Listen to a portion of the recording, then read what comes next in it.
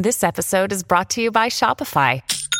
Forget the frustration of picking commerce platforms when you switch your business to Shopify, the global commerce platform that supercharges your selling wherever you sell. With Shopify, you'll harness the same intuitive features, trusted apps, and powerful analytics used by the world's leading brands. Sign up today for your $1 per month trial period at shopify.com/tech, all lowercase. That's shopify.com/tech. Coming up on 5 Minute News. US-trained Afghan commandos being recruited by Russia. Elon Musk seeks to charge for Twitter verification.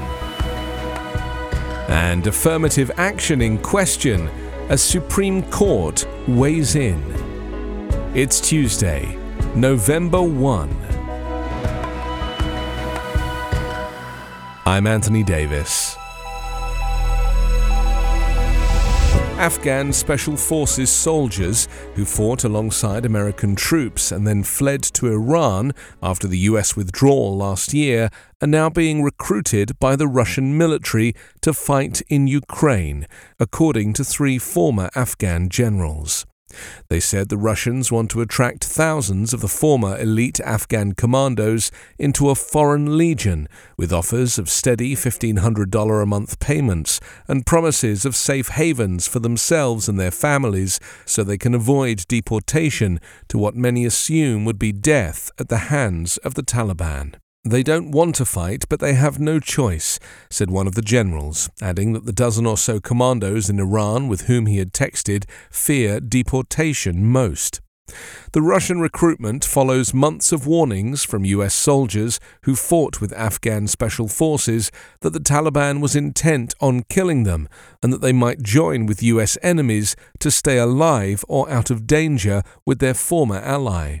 A congressional report in August specifically warned of the danger that Afghan commandos, trained by US Navy SEALs and Army Green Berets, could end up giving information about US tactics to the Islamic State group or Russia or fight for them. It's unclear how many Afghan Special Forces members who fled to Iran have been courted by the Russians, but about 400 commandos are considering offers. Many fear deportation and are angry at the US for abandoning them. Billionaire entrepreneur Elon Musk is already floating major changes for Twitter and faces major hurdles as he begins his first week as owner of the social media platform. Twitter's new owner fired the company's board of directors and made himself the board's sole member, according to a company filing on Monday with the Securities and Exchange Commission. He's also testing the waters on asking users to pay for verification. A venture capitalist working with Musk tweeted a poll asking how much users would be willing to pay for the blue checkmark that Twitter has historically used to verify higher-profile accounts so other users know it's really them. Critics have derided the mark, often granted to celebrities, politicians, business leaders and journalists, as an elite status symbol. But Twitter also uses the blue checkmark to verify activists and people who suddenly find themselves in the news, as well as little-known journalists at small publications around the globe, as an extra tool to curb misinformation coming from accounts that are impersonating people. The First Amendment campaign group PEN America said that the platform must not allow disinformation, the deliberate distribution of false information, to flourish ahead of the midterm elections on the 8th of November. Suzanne Nossel, the organization's chief executive, said she would look for signs that Musk is willing to learn the intricacies of a platform used worldwide with sometimes life or death consequences.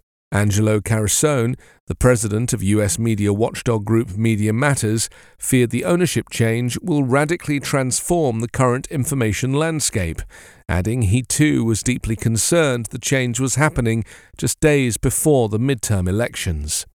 Having taken ownership of the social media service, Musk has invited a group of tech world friends and investors to help guide the San Francisco-based company's transformation, which is likely to include a shake-up of its staff. The survival of affirmative action in higher education appeared to be in serious trouble on Monday at a Conservative-dominated Supreme Court after hours of debate over vexing questions of race. The most diverse court in the nation's history, among the 9 justices are 4 women, 2 black people and a Latina, is weighing challenges to admissions programs at the University of Northern Carolina and Harvard that use race among many factors in seeking a diverse student body. The court's 6 conservative judges all expressed doubts about the practice of positive discrimination, which has been upheld under Supreme Court decisions reaching back to 1978. The court's 3 liberals defended the programs, which are similar to those used by many other private and public universities. Getting rid of race-conscious college admissions would have a destabilizing effect that would cause the ranks of black and Latino students to plummet at the nation's most selective schools, said Solicitor General Elizabeth Prelogar, representing the Biden administration. Following the overturning of the half-century abortion precedent of Roe v. Wade in June, the cases offer a big new test of whether the court, with its 6-3 conservative edge, will sharply steer the law to the right on other cultural issues that conservatives have had in their sights for years. The questions the justices offered further laid bare the stark ideological divisions on the court in an era of intense political polarization in the country.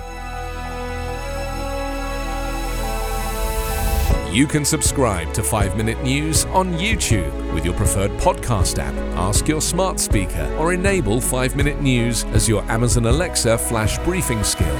Subscribe, rate and review online at 5minute.news. 5-Minute News is an evergreen podcast covering politics, inequality, health and climate, delivering independent, unbiased and essential world news daily.